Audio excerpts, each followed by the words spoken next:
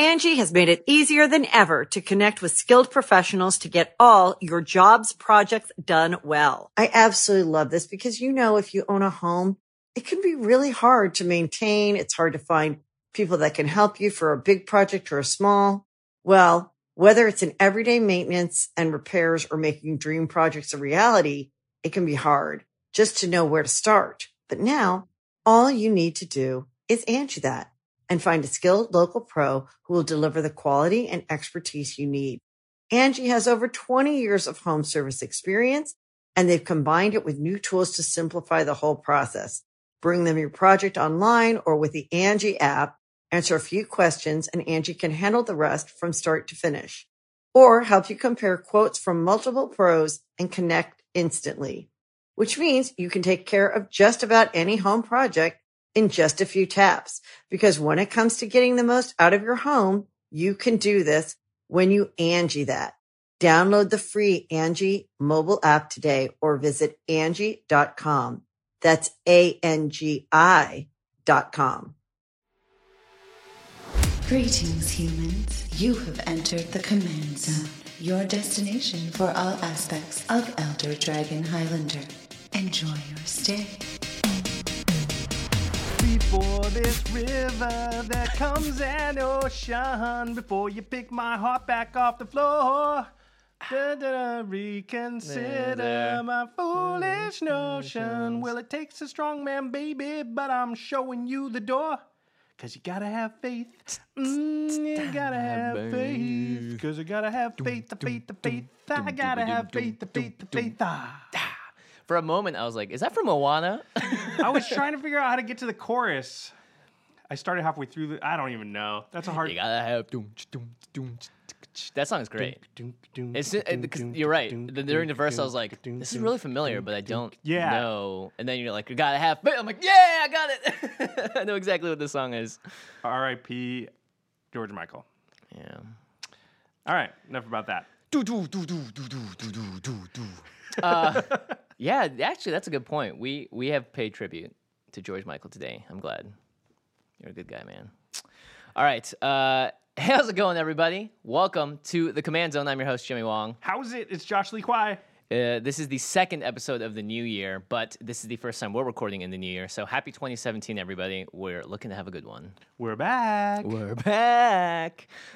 Before we get into the show, this is going to be a great episode, by the way. Josh scripted this one up, and it's kind of a throwback to our second episode ever.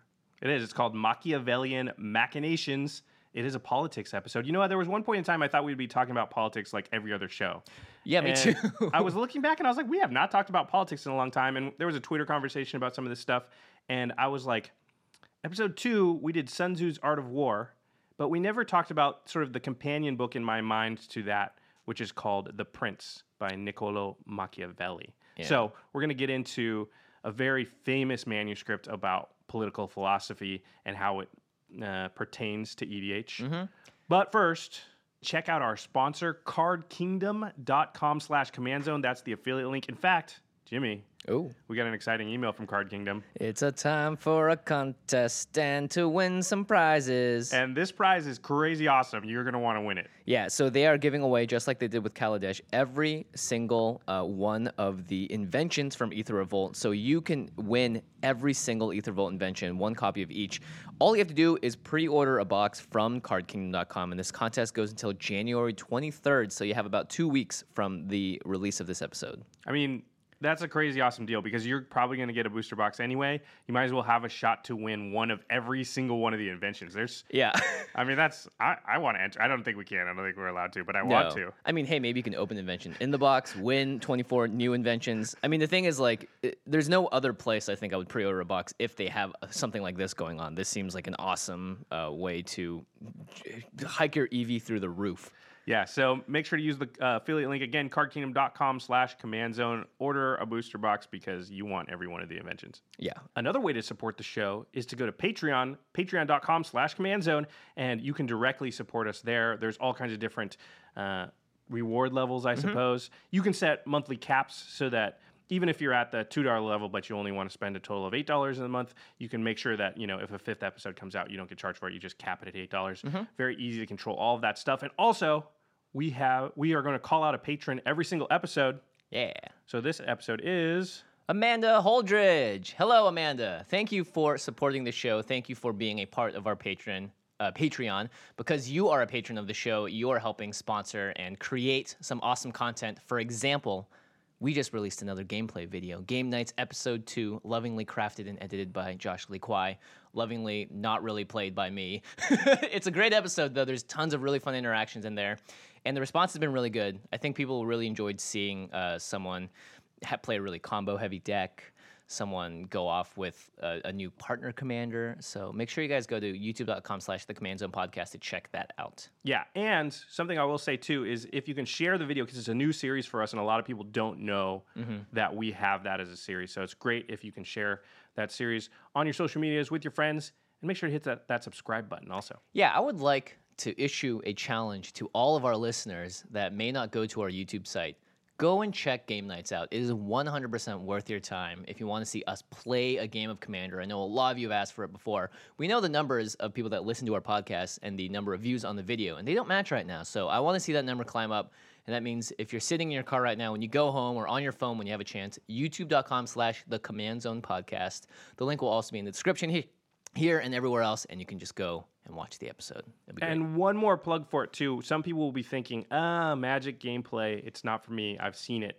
We don't do it like anybody else. I promise, if you don't like other Magic gameplay, you have a really good chance to like this. There's a way that we're doing it that's, you just got to check it out. Yeah, 2 games in 30 minutes. I'll say that much. All right. Let's go on to our main topic, Machiavellian Machinations. A lot of M's in there. I was just thinking about that Nahiri card, Nahiri's Machinations, because we were just debating at the beginning of the show before we hit record whether people would know what these 2 words mean. What do they mean? We already explained that The Prince is the book, and it's by Niccolo Machiavelli. It's a famous political manuscript from, I think, the year 1532. So it's about almost 600 years old now. But similar to The Art of War, which is even way more ancient than that, it's still read and studied today by politicians, Fortune 500 CEOs, people like that. So let's cover what the term Machiavellian means really quick. It has come to mean the employment of cunning and duplicity in statecraft or in general conduct.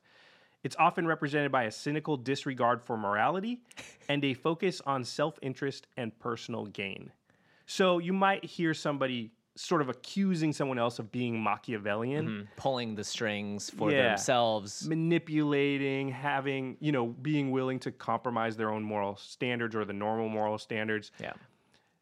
And this is usually a derogatory term when used in life, but in a game like Commander, which is sort of like Risk or Axis and Allies or something like that, where you're playing basically like kind of like a country is how I look at it. Right. And you need to come out on top at the end in the game.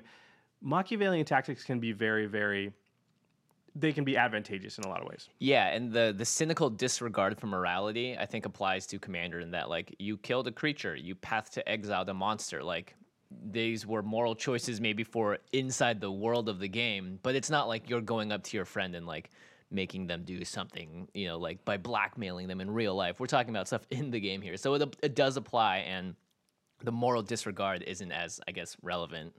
And that's a couple of disclaimers that we should say, and that leads into one of them very well, which is, remember, we're thinking about politics as like you're playing a character in the game of Commander. It's not necessarily, like when I play Commander, it's not, everything that I do isn't reflected upon Josh the person. It's reflected upon Josh the Commander player. So there's a necessity of compartmentalizing the game in a certain aspect and to be able to use political tricks like this. And we've talked about it in some of our earlier episodes about how we view Commander and playing games in general as almost like sort of putting a mask on and playing a character. Yeah, you're not going to use the same like sort of politics about gaming outside in your real life that often. Like, I'm not going to threaten like, oh, if you're not going to go out to lunch with me, oh well, jeez, I'm going to hold. Then I won't drive you home. Yeah, like that's a really good. I think that's a great example of how games are different than real life. So we want to make sure that that's clearly stated, because some people have an aversion to the politics in the game, but I think they don't have an ability to compartmentalize the game, and you really should to be able to take advantage of some of these tactics and really understand and not be personally affronted by the way people act when they are playing Commander. Yep. And go ahead. these are Machiavelli's thoughts and all of his writings. They're not ours. So you guys can also feel free to disagree with him if you don't agree, obviously. And because it's 1532, he structures everything with he's and in the male pronoun. But this applies to everyone, obviously. So we're quoting him often in this, and sometimes very often, most of the time, he'll use the male pronoun. So for that, we apologize. All right, let's just step into the first quote. And it's the most famous quote from the entire book. Mm-hmm. Machiavelli states that it is much safer to be feared than loved. And he goes on to expand upon this. He says, if you cannot be both feared and loved, then it is better to be feared. People will break ties of love if it is to their advantage. But fear of punishment, they will never transgress. So this is a very important thing to think about in the game of Commander, because we're often in instances where we can help people or we can hurt people or we can project a certain posture, and the posture can be, don't do that to me. I will make it bad for you if you do. Right. And what Machiavelli, I think, is saying that in general, if you have the choice between those two things, you should choose to to have somebody fear you a little bit. Yeah, and I think the other option in Commander is often like, look, don't do this. I'm going to do this thing that helps out you. But in the case of Magic, it's often you're going to help out everyone, or the amount that you help someone out isn't significant enough to like stop someone from worrying about like, are you going to help me out here when this creature is about to make me sacrifice 5 permanents? Like, what are you actually going to do to help me out? And also, like, that help can easily get taken advantage of later on in the game, because if that help only lasts once, but something that someone's afraid of can last for a much longer time. Yeah, I think that last point is really, really well stated, and that's the important part about it is, and Machiavelli says right there, in sort of times of trouble, people will look the other way even if they like or love, quote unquote, love something. Mm-hmm. But in times of trouble, they'll still be scared of the things they were scared of. That won't have changed. So I really like this quote. It does show that sort of cynical disregard for morality, though. Yeah. That Machiavelli is known for. Hold the world in your hands. Be feared. But this next thing that he states shows the careful line that you have to walk. So the next quote is, a prince, remember the book's called The Prince, so he's talking to some Medici princes. Medici family was a very powerful family in Italy at the time. Yeah. So a prince must be careful not to make himself hated, even though he is feared. Aha. Yeah, that is a really delicate line, because if you're just the guy running around throwing threats, people are going to not like you for that. And it's also important to know which type of things in the game will get you feared, but which types will push that into hatred. So Machiavelli says that one of the best ways for a prince to avoid assassination or conspiracy, is to not be hated. So, because he states that a prince is easily assassinated by anyone who is willing to die to accomplish the goal. This is something I do a lot, not a lot, but I do pull it out from time to time, which is what I call the blood feud. You've seen it a few times. This is when somebody goes into the realm of hated. And I decide that, like, you know what? I don't care if I die now, but you've done something that now you've fallen into the quote-unquote hated. Remember, we're in-game. I don't hate the person. But the way that they're playing, I need to make a very strong statement against. And because I'm willing to lose a few games, quote-unquote, willing to die, to get back at them for that, because they've fallen on the wrong side of this fear-hate thing. And so I'll declare a blood feud. And so I've done this a few times where I'm like, you know what? You attacked me first like the last 4 or 5 games. That's just unacceptable. This will not stand, dude. Yeah, and I'll just let them know. You got blood feud for 3 games. Like, I'm just kamikazing you for 3 games. I'm going to pull out whatever my meanest deck is, and I'm just going to point at you I'm going to ignore everybody else, because I'm going to try to assassinate you. I am willing to die to send this message. Yeah, and guess what that person becomes after the blood feud? They become a lot more fair in my mind. Yeah, and afraid as well of being like, shoot, like there are consequences for me not really thinking through my actions, or for doing something that doesn't make logical sense to people at the board. Like, there is the player that is just like, I don't care, I'm going to do it anyway. And the best way to stop that person from just having that lackadaisical look at it is to show them that, no, there are consequences for what happens in this game, because we're playing multiple games. This isn't the only game. And also, for you and me, it's like we played enough games where losing a few is not going to upset us in the way that it did maybe in the first. It's almost fun sometimes. I'm like, okay, good, we're in blood feud mode. This is great, because now I won't have to think for a few games. Yeah, And this is, I think, something that's a sort of a macro level, but on a more micro level, it can happen within the game too, where all of a sudden we've seen it. where a person's not even trying to win the game anymore. They don't care. They just want to get back at the person who did the thing that they really don't like. You played an Iona on them. That'll put you into hate. Yeah, sometimes definitely. Blood Moon will do it. Sometimes... What do you mean Blood Moon will do it? So I'm just saying certain No, I'm just cards, kidding. So you have to be careful to keep their fear, but not gain their hate. Yeah. And sometimes it's a card that does it. Sometimes it's a play style that does it. Sometimes it's continued action that does it. So I think the big thing, too, is that, like, sometimes people don't even lose the game to accomplish the blood feud. Sometimes it's going to be like, you 3-for-1 yourself. You use 3 cards to get rid of one thing. But at the end of it, you went, worth it. Yep. Because of whatever screw had that happened. guy. Yeah, screw that interaction. Screw whatever happened. Screw the fact that I made a really reasonable argument and still lost out on this or whatever. And each person's going to be different with where their line is. And navigating that is one of the fun things about politics. Is going, well, I know Craig, and I know Jimmy, and I know Kessler, and each one I can sort of push in slightly different amounts and in different directions without sort of igniting this sort of like, okay, fine, I'm just going after you type of deal. And that's one of the interesting things and fun things about politics is like each person and trying to figure out where that is. And that's a chess game that's happening sort of like above the gameplay board. Yeah, I would encourage friend groups really to keep this in mind more than just random strangers, because taking a blood feud out on somebody you've met once isn't going to be... You can't blood feud somebody that you're only just playing at a GP, right? You're not... They don't care. They're not going to play with you again. It's just weird. You can say, you know what? I'm kamikazing you, man. You ain't winning. I ain't winning, but neither are you. Yeah. Yeah, you can do stuff like that. All right, the third quote.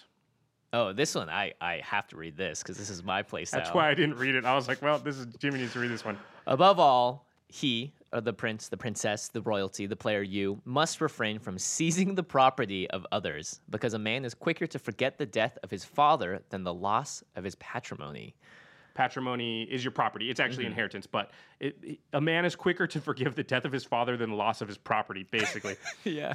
Which is an interesting, very cynical, again, disregard for morality. This totally applies to, like, the prince, because, like, oh, great, you're going to ascend the throne now. Cool, you don't care about your dad dying. You know, that kind of old 1500s outlook.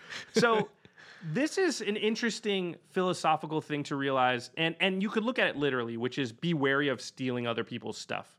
But really, because there's this weird thing, and I think once you hear it said out loud, you're like, yeah, that kind of is true, but it doesn't make sense, right? Yeah. That stealing something from somebody is actually sort of worse than destroying it to the person that it got stolen from. It's like a personal affront. You took my thing, and now I'm getting beat by the card that I bought, I put in my deck. I sleeved that up myself. I would way rather you just exiled it or killed it. Yeah. So it's somehow worse. Now, I that's interesting to think about, but I think what's even more interesting is just the idea that certain actions in the game are going to be seen sort of on a scale of how angry it makes somebody at you. And destroying their stuff is actually kind of low depending on what it is, but it's something general, you come to expect in the Commander game. When I build a deck now, I look at the cards and go, am I okay with this being blown up? If not, do I need to find ways to protect it? Otherwise, it's probably going to die at some point. And you love stealing other people's stuff. I like it less, but I still do it. When I do it, I make sure that I can handle that player because I know that the response I'm going to get from them is going to be greater than if I just path to exile it or something. And so I think that's really what Machiavelli is saying here, which is more of just beware when you do it, not don't do it. Yeah. Which he's not saying don't steal people's stuff. He didn't know about Commander, but...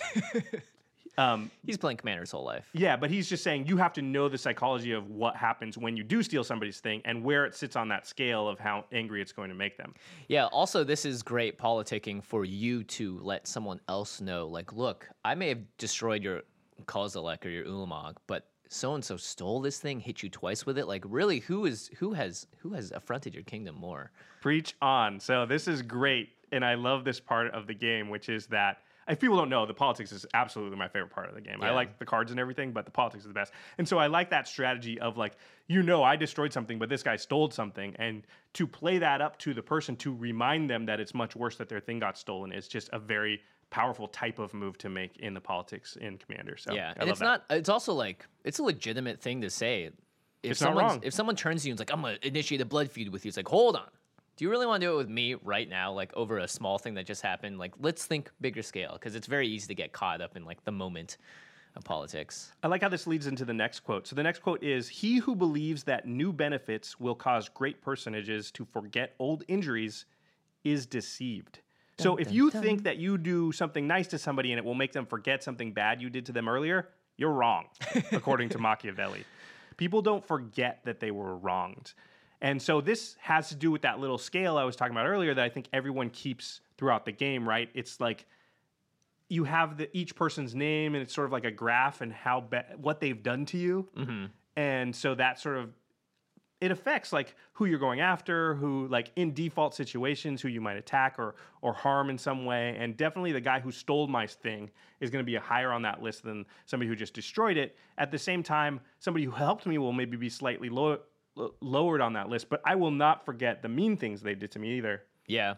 It's like if they're on that list and every time they do something nice, like it's like, okay, you got that nice thing there, you got this. It's still, the bad thing still happened. And if you're going down the list, like throughout the game, it's like, all right, I won't swing at you this time because you did a nice thing. Guess what? You just negated that. And that person's one step closer to the bad thing and they'll eventually come back and go after you. There's some things that happen where it just feels so unfair that I'm just waiting for a chance to get back at the person. There was I think the first episode of Game Nights where you had decimated 3 of my things out of the 4 things you can decimate. And my only thought that game was like, that decimate, I am going to pay him back and I'm going to remind him why. And it took a while, but it finally got there. Yeah. Yeah. And if it didn't happen that game, I was hoping to hold on to it for at least another game at some point because I was like, why 3 of mine? That's not cool. And so that is a thing. That's the psyche of, especially certain people have more of an affinity towards keeping that kind of a grudge than others. Mm-hmm. Clearly, I'm high on that list. But just, again, I don't think Machiavelli's telling you not to do great harm or not to harm somebody and not to give benefit to somebody. It's just to know, because you're trying to predict what their scales are at, right? As far as where they've got each person. One of the things I say, and I've noticed this, a quick aside, editing the Game Nights videos is very self-reflexive for me because I'm watching myself play constantly. Are you getting to be a better player faster I don't than know. everyone else? It's definitely pointing out things like, oh man, I do that a lot. Yeah. Or oh, why did I do that? I shouldn't do that. So maybe it's making me better. Could be making me worse. It could be just making me more aware of things that maybe aren't that important, but they're just exacerbated by the fact that I'm watching this footage over. Anyway. Well, it's like listening to the podcast. It's like, wow, I say and like 1,000 times per episode. Great. It's funny because I listened to, oh boy, we're just full of asides. Bear with us for a second. I listened to our second episode, the Sun Tzu episode, because of this episode we're doing now is similar. But that was 139 episodes ago. And man, we're not good at podcasting then. I mean, we're still fine, but you guys, just for fun, if you have time out there, you might want to go listen to episode 2 and just how we sound. Or don't. I was like, So we have improved by a vast amount, Jimmy. I guarantee. Sweet. Okay, so as I was saying, part of not just keeping your own scales and your own priority list of who's you're going after and what the rights and wrongs they've done to you throughout the game, there's also considering what I'm trying to predict what Jimmy's list looks like right now, what those scales look like, what his graphs look like, and Craig's and Kessler's. And that helps me determine how worried I need to be about stuff on the board. Yeah. So, for instance, here's something that goes a little both ways. So, you know that Craig and I have had a very long history of sometimes having random blood feuds with each other, sometimes for no reason. Like we played a conspiracy draft once where Craig milled me out with a crazy combo. Twice. 2 games in a row. No reason. One was on like turn 3 too. Yeah. And it caused me to stand up and throw my cards on the table. Like that was how ridiculous it was. So knowing this going into a game, Josh will know that there's already an elevated tension between myself and Craig and that the chance for something to happen there is much more likely. So you can play into that. At the same time, because Craig and I have known each other forever, that tension can also go the other way where it's instant allies without even saying anything, right? So there's always knowing those personal connections really help going into a game because you know the style they're playing, what they're going to do, and hopefully you can work around that and use it to your advantage. 100%. So, all right, where were we? Because I lost my place. This is a very interesting quote. Oh, yeah. This is, again, the cynical disregard for morality. Mm-hmm. Okay. So Machiavelli says, men ought to be treated kindly or annihilated, for they can avenge themselves of lighter injury, but cannot do so for greater ones. Therefore, the injury that is to be done to a man ought to be as such a kind that one does not stand in fear of revenge. This is really a quote that I live by in Commander. Yeah. Wait, I don't... You're going to treat me kindly or annihilate me? I don't know. Yeah, I don't tend to pick small fights. Yeah, it's true. I don't tend to peck away at someone with a small creature. or just destroy that creature, even though it's a consecrated sphinx or something that's good. Like, I don't want to actually start to fight them unless I'm willing to annihilate them, unless I'm going to knock them out. And now sometimes the game dictates that you can't do that. But in general, I don't like to be the guy that's just sort of like little answers all around. Right. You know, I like to be the guy that's like, okay, boom, I'm coming after you, and you better put your dukes up because it's going to be full on, and one of us is getting knocked out. And then I'm only entering that battle when I think you're probably a little weakened, you know, got into a little tangle with somebody else, or you're that person that's been using your resources all over the board, and I can point all mine at you. Yeah. Yeah, it's not a good idea if someone, for instance, has 20 cards in their hand and a reliquary tower, so they don't have to discard, and you go, I'm going to pick a fight with you, but not a really big one, just enough to like push the hornet's nest off to the side and just see what happens. Yeah, and make sure all the hornets are coming at me. It's like, no. If you're going to do it, you want to cut the hornet off. You want to get that out of there. You want to disable them to the point where either you've won the game by killing them, or they can't retaliate. And the retaliation, I think, is really important because that's, again, the blood feud. Yeah. If you're going against a strong enemy, you better make sure that you can cripple their defenses or cripple them in a way that you won't be taken out as a result. Yeah, you need to, like Machiavelli says, it has to be of a kind that one does not stand in fear of revenge. So they are so hobbled or completely knocked out that you don't have to then be worried that they're going to come get you back. Yeah, that's why 3-player games, I think, are really troublesome, because if 2 players go against each other like that, and they both disable each other, the third player that just sort of default wins. Yeah, they're like, great, thanks, other battling nations, for destroying your armies in the war. I'll just mop this up and then take over everybody. This is great. All right, go ahead. And never attempt to win by force what can be won by deception. I like this too. This is a very, actually, Sun Tzu type of quote. Yeah, definitely. Yeah. Sun Tzu was all about the art of war. I'd say Machiavelli is more about sort of the brute force nature of like, this is reality. This is how it works. Yeah, I think totally. Yeah, and we've talked about this concept a lot on the show, but it's just nice to see that like Machiavelli's falling in line with some of the other philosophies, which is the idea that if you can accomplish something in game, and force here, I'm gonna use cards and resources in the game as force, and deception I'm gonna use as politics and social interaction and talking. And how many times have we said, well, if I can destroy a creature by talking, why would I ever use a card? Yeah, because that takes mana and a resource I have a limited amount of, and interaction with people socially I have an unlimited interaction of, and so I should, when I can, try to get somebody else to use their card on that thing. Yeah, 100%. It's like getting an extra card in your hand. Yeah. And extra mana. Taking a card from somebody else. Yeah. And getting Craig and Jimmy to be antagonistic to each other because Craig's the one that destroyed his creature, not me. Unless you point out that it was all you that was pulling the strings to begin with. The trump card. I've got it. This next one's an interesting one. It's a little bit long. Stay with me here. This is from the quote. What physicians say about consumptive illness. That at the beginning, such an illness is easy to cure, but difficult to diagnose. But as time passes, not having been recognized or treated at the outset, it becomes easy to diagnose, but difficult to cure. And he's talking in regards to the need to deal with developing political problems early and not wait. Yeah, I'd say creating an ally early is going to last you a lot longer. It's sort of like, again, like the cleaning of the you've done a good deed, but at the very end of it, there's a bad deed that started it all off that you're trying to like fix. If you start with a good deed and add the bad deeds to the top, it's easier to sort of erase the bad things later on and keep the unity of your friendship or alliance, whatever, if you started it off good in the beginning. I also, in the game, and this is something people are going to be nodding as soon as I start to say it, which is we've seen this all the time. You're playing, 2 other players start to ally up. In most games, I've noticed people just sit there and they just take it. Yeah, that's an alliance that's going to hurt you. Yeah. So you have to start dealing with it early. And by starting to deal with it early, that doesn't mean you have to stop that alliance from happening right now.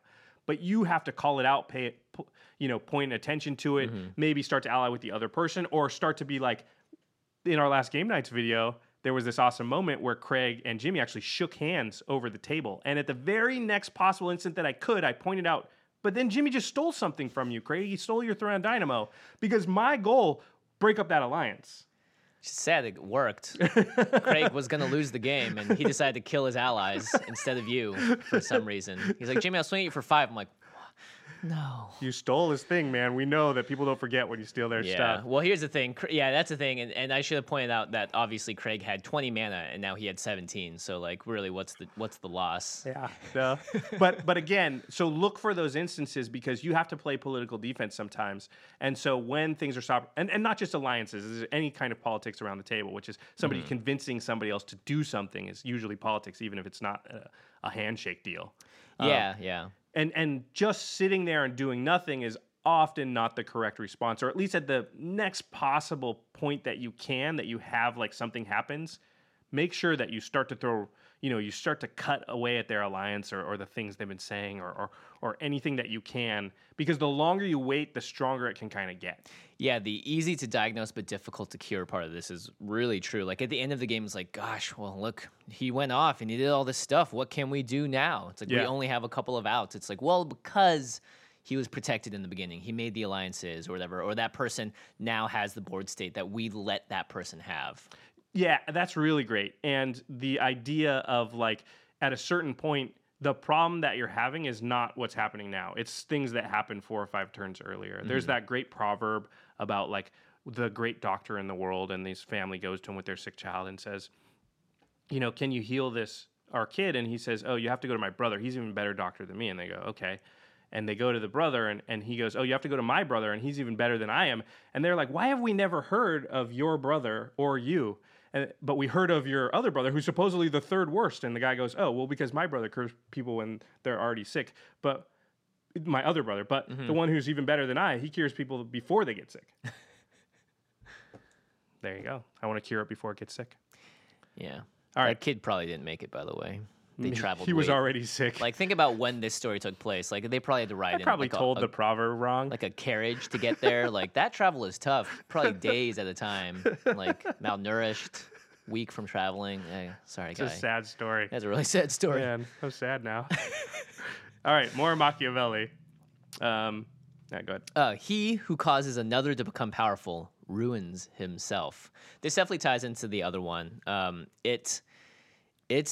This is tough. This is why I think group hug decks just really struggle. They're fun to play, and I think they can win. It's not that they can't. It's just that they're hard. Yeah, because of these things. Yeah. It's like, hey, someone, for instance, you could say, like, sometimes it's like, oh, we let them have a Consecrated Sphinx for 5 turns, and that ended the game. Back in the day, it was we let them have Prophet of Kruphix for 2 turns, and that won them the game. Mm-hmm. So you cause someone else to be powerful either by helping them, by playing an Urborg when they needed black mana, for instance, or by not removing their creatures in time, or by not telling the table that something had to be done when you couldn't do it. There are lots of different ways to empower other players, and you do end up being on the bad end of the stick because you're either spending cards to help them out or you're not able to catch up. Yeah, and I think this idea that it's a zero-sum game, the amount of power in the one game of Commander, right? So if somebody's rising in power, everybody else is falling in power. And so if you give help to somebody, that directly takes away from the amount of power you've got, because there's only a certain amount of power that the entire table can have. Mm-hmm. I have a general philosophy that it's preferable if I'm helping someone to be subtractive rather than additive. So rather than give something to somebody I'm helping, I'd rather take away something that's hurting them. And that way I've subtracted power from somebody else in order to give power to somebody. But I'm still sort of even power level, hopefully. Yeah. But it's in general, I find it way worse to be like, Jimmy needs help. I give him something. Because now I've just added. So I've taken away from everybody except for the person I added to. I guess that's kind of a little bit pie in the sky, like you don't always have those choices, but philosophically I find that helpful to just think in that way when I'm playing the game.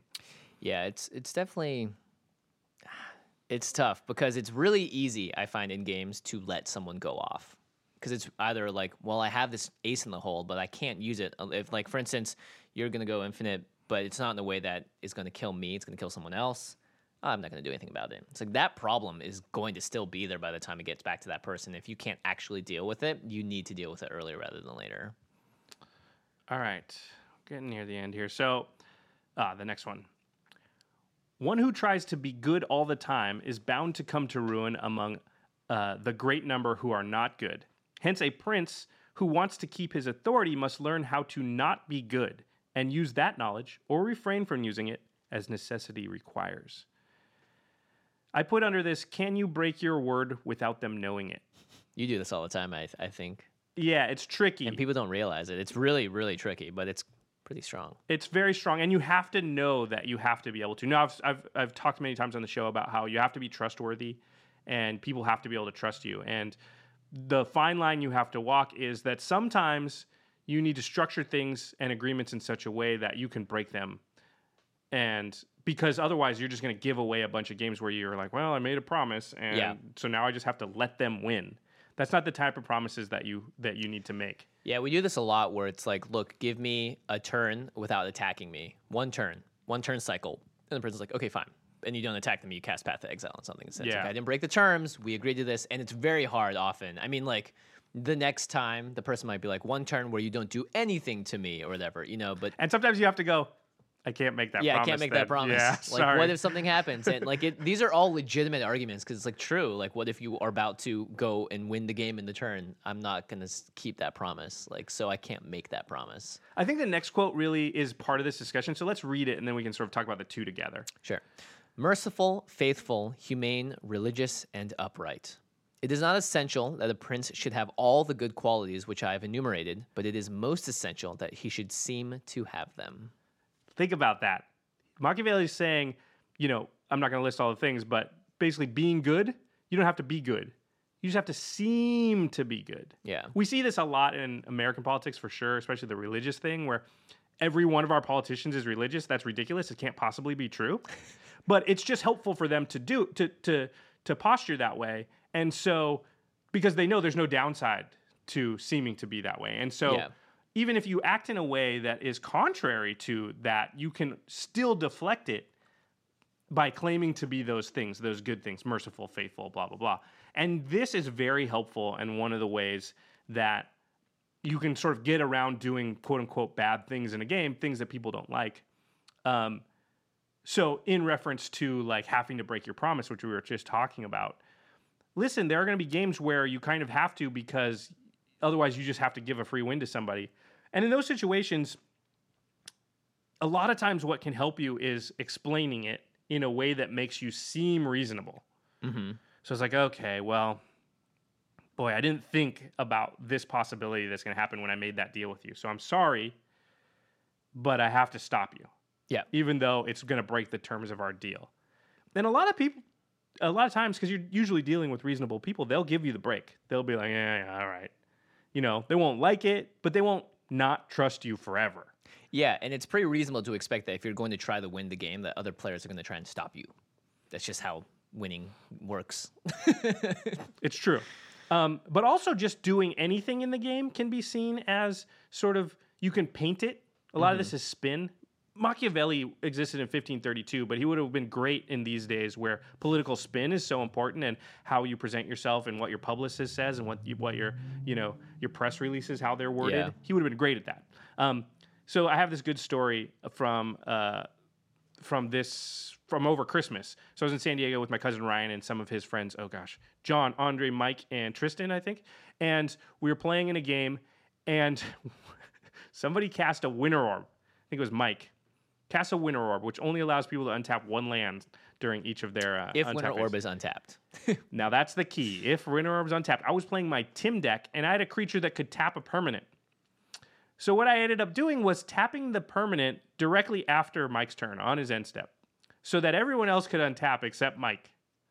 And by doing this, I hurt Mike, but I also was like, I sold it to the table as, don't you think that is poetic justice that the only player hurt by the winter orb is the person who had the guts to cast it?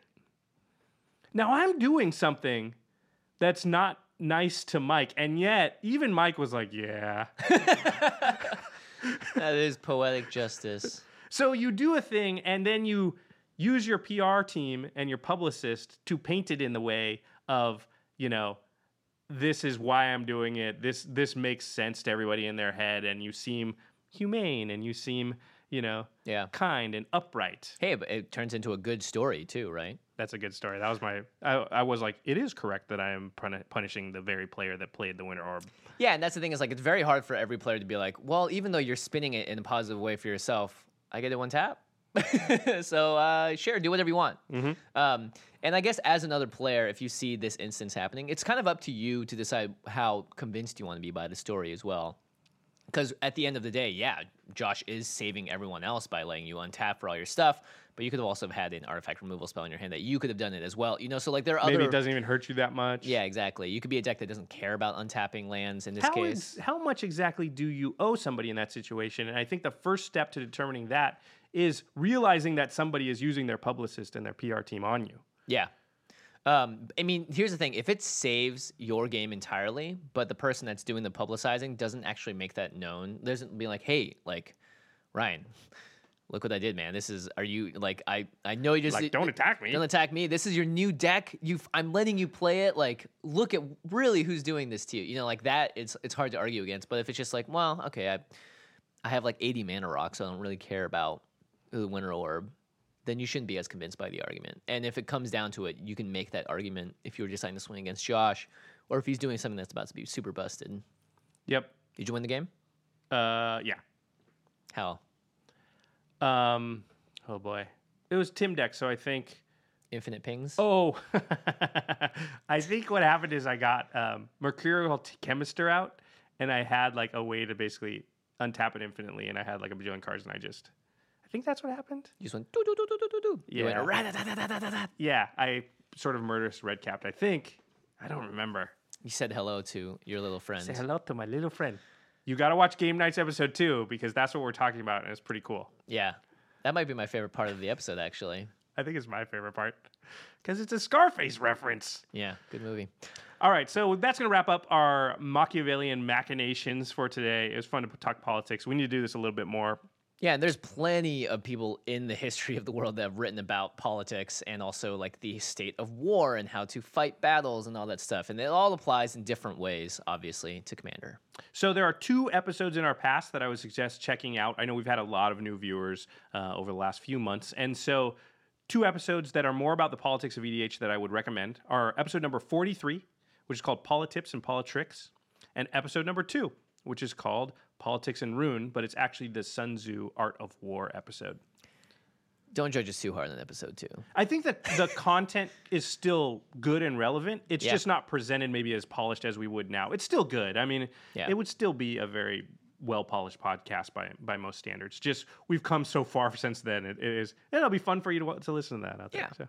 And in the future, we'll probably do like an episode that's not Politips and Politricks, more like Paula Dean and Paula. Just trying to think of other Paula names now. Another Paula? Yeah. DePaula, Pilot Exemplar. There you go. Yeah, DePolitrix. Yeah, there you go. Maybe I'll build that deck. Who knows? To the listeners, obviously, we talked a lot about Machiavelli, so let us know if you guys have any favorite Machiavelli quotes that you just have lying around in your back pocket. Oh, if there's any other books on this subject, like Art of War, The Prince, that you think are very applicable to Commander and maybe would be a good idea for us to cover in a future episode like this, definitely shoot that at us. Yeah, and hey, have you guys seen Game Nights yet? Do you like it? One of the reasons I wanted to do this episode is because part of this recent Game Nights was me sort of figuring out a way when telling the story to include a lot of the politics, because that particular group, which was me, Jimmy, Craig, and Kessler, have been playing together a lot, and so we have a high level of comfort, and so there's a lot of table chatter, and that's part of the fun, I think, for all 4 of us, is that interaction of like trying. So you can see the counter move of me trying to do something, and then Jimmy being like, "No, I'm not letting Josh get away with that," and then Kessler like interjecting, like, "I see what Jimmy's doing," and Craig's being like, "Who do I attack? Oh crap, they're all talking to me." That's part of the fun of the game, and I put it in there a little bit. There's not a ton, but it's definitely part of the game, and it was fun to showcase. Yeah, I think the Avenger of Zendikar interaction was a good example of everyone being heavily involved with what happened at the table because their lives depended on it. Yeah, in fact, I caused it to happen. Kessler tried to stop it. You stole it. Like, it was everybody was involved. That was great. It was a very Machiavellian moment. It totally was. All right, make sure to check out our sponsor, cardkingdom.com/command zone. Use that affiliate link, support the show. Order all your Aether Revolt, your sealed product, all the singles that you want. Definitely order Paradox Engine. Oh my gosh. Just order it. That card. You thought Jeskai Ascendancy was nuts. Oh my lord. Try a Jeskai Ascendancy that everyone can play and any spell triggers. Oh, true. It doesn't cost 3 different colors in mana. Wow. Oh boy. I mean, it's a lot more expensive. Go to Card Kingdom. right now, order Paradox Engine. I'm just saying, like, that card is insane. Just saying. Yeah, for Commander players. It's like Panharmonicon level. Yeah, I think it's better. Oh, it's definitely better. And Panharmonicon, we both voted as the best EDH card from last year. Aether Revolt just like, hey, let's one up that one immediately. Just right away. Yeah. Please go and check that out. Also, our Aether Revolt review will be up next week. The cards are being spoiled a day after we record this, so very exciting.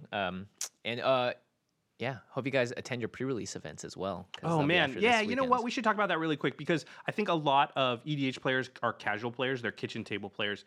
And it's a little bit nerve-wracking the first time you're going to go to a store and play. It seems intimidating. It's kind of like walking into a casino and playing blackjack for the first time. Yeah, you have no idea what's going to happen. You don't know, like, what the rules are and how the people are going to be and blah, blah, blah. The pre-release is, like, such... It's actually my favorite type of Magic event. Mm-hmm. I'll put it above GP. Me too. Oh, I'll put it above any of other kind of tournament, even though GPs are awesome. Pre-releases just have a certain vibe, and they're very chill. They're very laid back. Everyone's just there to have fun. People don't know the set very well. The prize pool's not super big, so winning, losing doesn't even really matter. You just get to go. You get to play Magic. Get a promo, open new packs. You get to play with all the new cards. You meet a bunch of people. We have people in our play group that we met at pre-releases, and it's just, I would highly recommend that people, if you haven't done it before, make some time for a pre-release. Often, I won't even be able to go to the whole thing, but I'll still go for like the first couple of rounds just because they're that much fun. I try to attend as many as possible. I will be in San Francisco this weekend again. You're always up there for pre-releases. Yeah, I mean, it's great. The store I'll be at is Anime Imports, so if you guys go there, I'll be there all weekend. Sweet. Okay, now it's time for the end step where we talk about something cool outside the world of Magic. And the cool thing I'm going to talk about today is in the world, for all of us that play Magic, we do a lot of sitting. And Josh is an editor. He does a lot of sitting. I edit stuff as well. Way too much.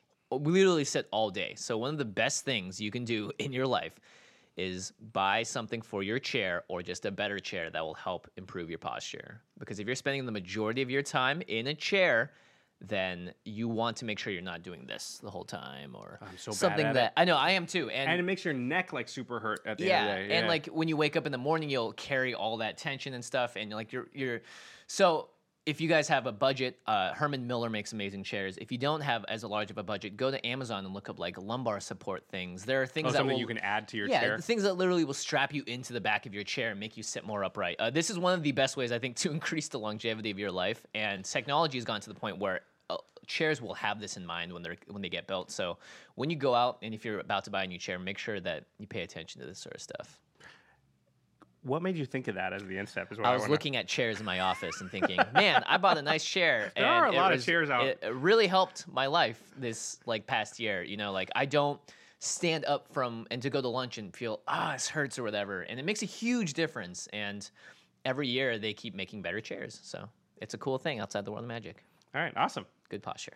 You know what else is a cool thing, but it's inside the world of Magic? Oh. It's the Masters of Modern podcast, our sister podcast, Alex Kessler, Ben Bateman. They talk about the modern format and all things competitive Magic. You should check them out. They are at collected.company, right next to us, which is our new Magic hub. You can also follow them on Twitter at the MMCast. By the way, their preview card, oh man, may be one of the best preview cards ever. I mean, it's very good, and especially since they're a modern podcast, and I think it's very strong and modern. Yeah, they consider it one of the top 5 removal spells in modern. It's competing against Path to Exile and Lightning Bolt.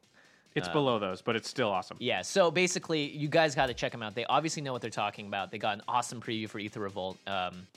Card's called Fatal Push, so yeah, make sure you check them out. Make sure you also check out the work that our editor, Terry Robertson, does on the video versions of these podcasts as well as the audio.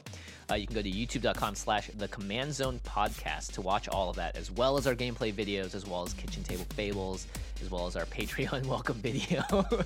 Nobody watches that one. I know, it's so sad. Maybe we should republish that one too. And Jeffrey Palmer very kindly has provided the living card animations in those videos, which you can find him on Twitter at livingcardsmtg. All right, everybody. Thanks for listening. And we will see you next time.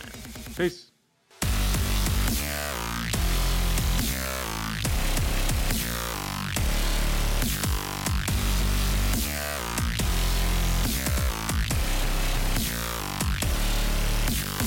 Thank you for your attention.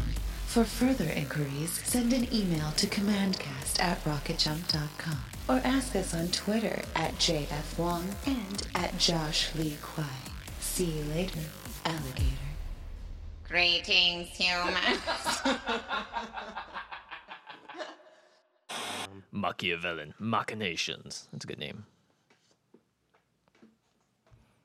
People are going to read it and be like, what the heck? I don't know what either of those words mean. Yeah. That's what people are going to say. No, they might know 13-year-old kids are going to be like, I don't know what either of those words mean. Nahiri's Machinations is a card, though, right? Oh, yeah. So they'll know that. Don't say magic doesn't teach anybody things. Yeah, they'll recognize it. They don't know what it means, but it's on a card. Yeah. Angie has made it easier than ever to connect with skilled professionals to get all your jobs projects done well. I absolutely love this because, you know, if you own a home, it can be really hard to maintain. It's hard to find people that can help you for a big project or a small. Well, whether it's in everyday maintenance and repairs or making dream projects a reality, it can be hard just to know where to start. But now all you need to do is Angie that and find a skilled local pro who will deliver the quality and expertise you need. Angie has over 20 years of home service experience, and they've combined it with new tools to simplify the whole process. Bring them your project online or with the Angie app, answer a few questions, and Angie can handle the rest from start to finish. Or help you compare quotes from multiple pros and connect instantly, which means you can take care of just about any home project in just a few taps. Because when it comes to getting the most out of your home, you can do this when you Angie that. Download the free Angie mobile app today or visit Angie.com. That's ANGI.com.